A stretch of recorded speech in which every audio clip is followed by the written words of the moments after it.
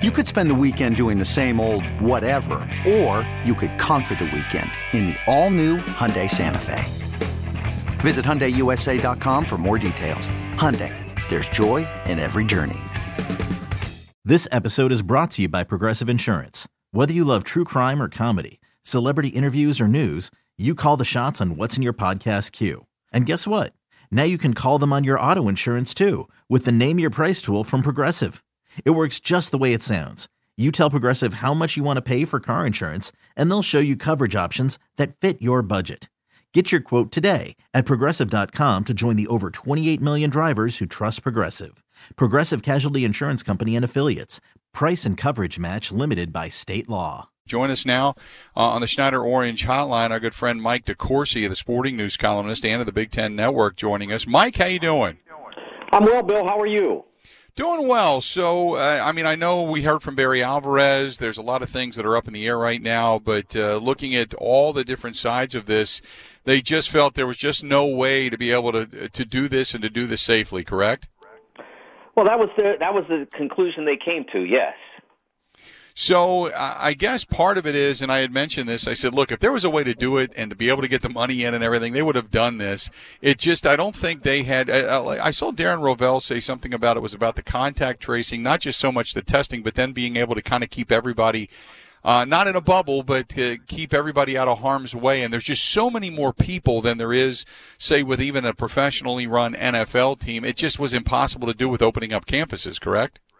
Well, I think the question about that, though, is and I wrote about this in a column on Monday, is if that's the concern, aren't the athletes at just as great a risk through everyday circumstance? And isn't the consumption of their time being in football facilities or whatever other athletic endeavor, women's volleyball, cross country, whatever, isn't the time you spend in those circumstances somewhat taking you out of the threat of being in the other? That's one of the things that I felt, needs to be explored, and I think that's one of the things that's still under consideration in a lot of leagues that are still keeping alive the belief that they can compete.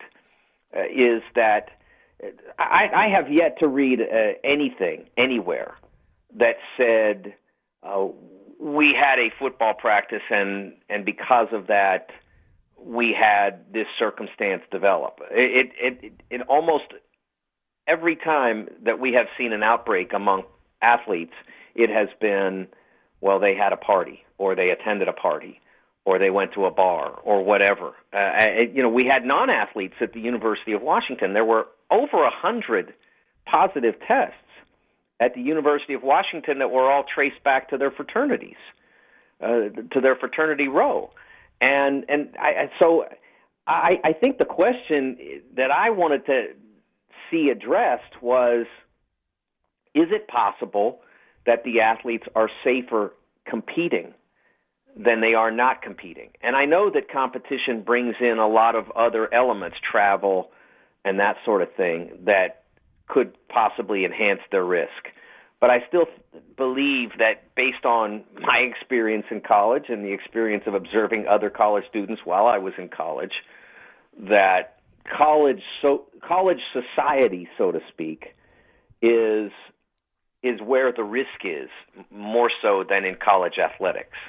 Yeah, there was a lot of talk about the idle time now that student athletes would have, and then, you're out doing what college kids do. On one hand, you're basically saying you don't have enough self-control to be able to stay in your dorm room and just strictly concentrate on the academic side. But we've all been there in one way, shape, or form. It's you want to do some stuff with your friends, and you can't guarantee whether or not your friends are going to be bubbled. And it's almost, if you get up in the morning and you go work out, and then you go to your student advisor, and then you come back for film study, and then you go to practice, and then you come back and concentrate on your studies, and then you get back up and start over again. The structured atmosphere may keep you out of more of harm's way and the opportunities, rather than just saying we're not going to play the season, correct? Is that what you're saying?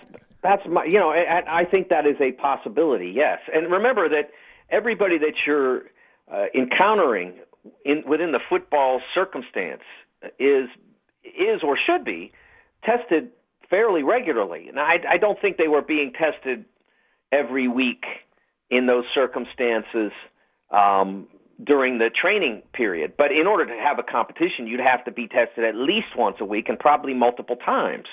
And so that ups the ability of those who endeavor to compete to assure that when athletes enter the field of competition, that they are as they were before this virus ever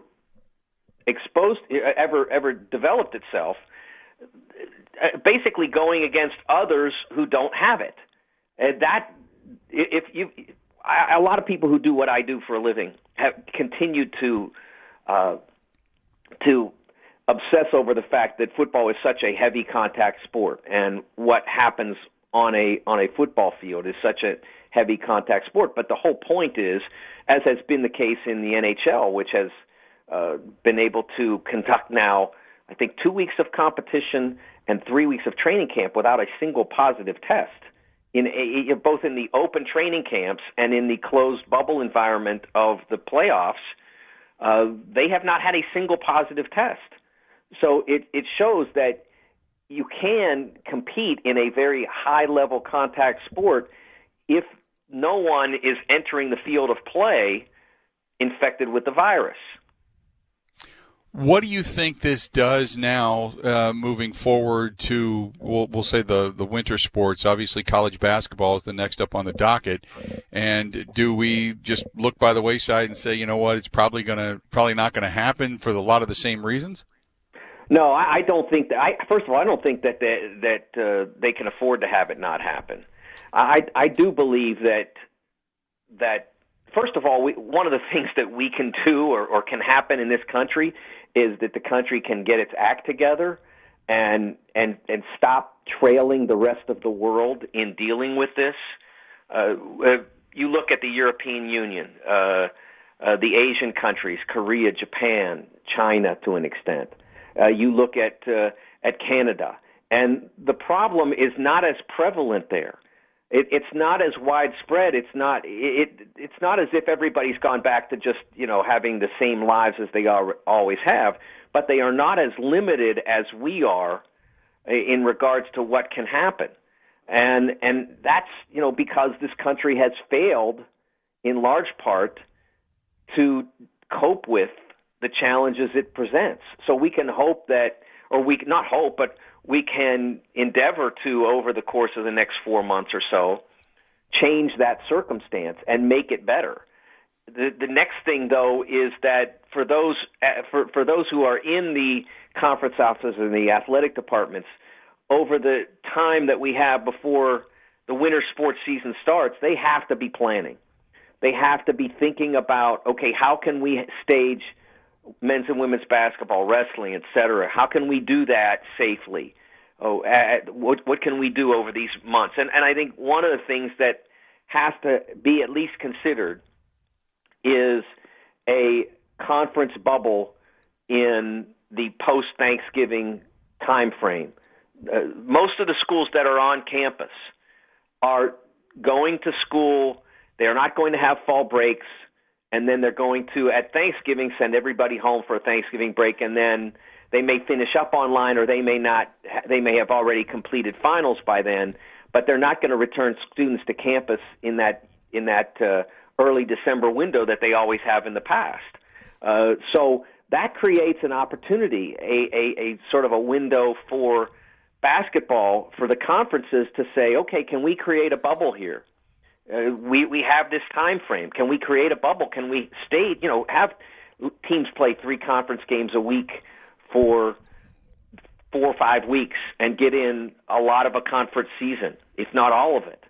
And I think that's something that they ought to consider, and it would be unwise to dismiss that possibility, because it could bring significant revenue for them. It obviously wouldn't bring ticket revenue, but it could bring broadcast revenue that they lost in terms of football in the fall. And also put them in position to enter whatever NCAA tournament, and the money that comes out of that, however it's constructed, there will be an NCAA tournament. And if you're a conference, you want to make sure that your teams are positioned to be a part of that so that you can get the revenue and the experience that goes with that. Talking with Mike DeCourcy of the Sporting News and the Big Ten Network. Before I let you go, so what are the ramifications down the road? Do we suddenly see sports that aren't really revenue generating or maybe siphon off some of the funding eventually begin to fall by the wayside because when they try to put this thing back on the track, whether it's this fall or this spring or fall of next year, that there's going to be such a calamity and cluster because of money and scholarships and such, they're going to have to really start to thin the herd? You know, it's going to be a challenge for everybody. We have seen certain schools that have already cut sports as a result, you know, in the course of the pandemic, and it's being presented as a result of the pandemic. I don't honestly believe that most of the schools that have cut sports to this point have done so as a result of the pandemic. I look at Stanford, which easily could fund the sports they decided to cut. I think they used the opportunity to cut sports without a significant backlash because they decided that it was, you know, that they didn't want to be engaged in those sports any longer for whatever reason. I wrote a column about the University of Cincinnati back in April when they eliminated men's soccer. University of Cincinnati has always been a little bit out of kilter relative to Title IX.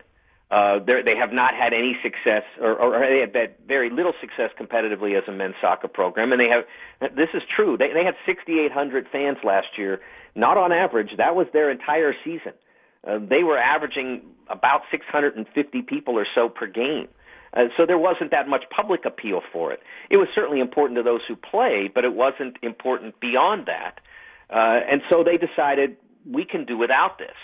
And now is a time we can do this, and we won't get a lot of heat for it. I think that for those schools that have budget issues and that might need a temporary Band-Aid or whatever to retain all their sports, I think the people who care about those sports who are alums are probably going to have to be active and engaged in trying to save them. I can't say what sport at what school, but whatever sports appear to be endangered, I think they're going to have to be actively engaged at those schools and say, you know, we'll raise the money for you to get through until things get back to normal. Mike, great stuff. Certainly interesting reads right now via the Sporting News and such, and weird times that we live in. And hopefully we're talking about sports being played the next time you and I converse, okay? That would be lovely, Bill. Thank you. Appreciate it, pal. Talk to you soon. Mike DeCourcy of the Sporting News also works with the Big Ten Network as an analyst. You can find him at TSN Mike, at TSN Mike. Joining us on the Schneider Orange Hotline. Schneider hiring drivers right now. You work hard, and they treat you fair. Over 85 years they've been doing it. Call them 800-44-PRIDE or go to SchneiderJobs.com. You could spend the weekend doing the same old whatever, or you could conquer the weekend in the all-new Hyundai Santa Fe. Visit HyundaiUSA.com for more details. Hyundai, there's joy in every journey.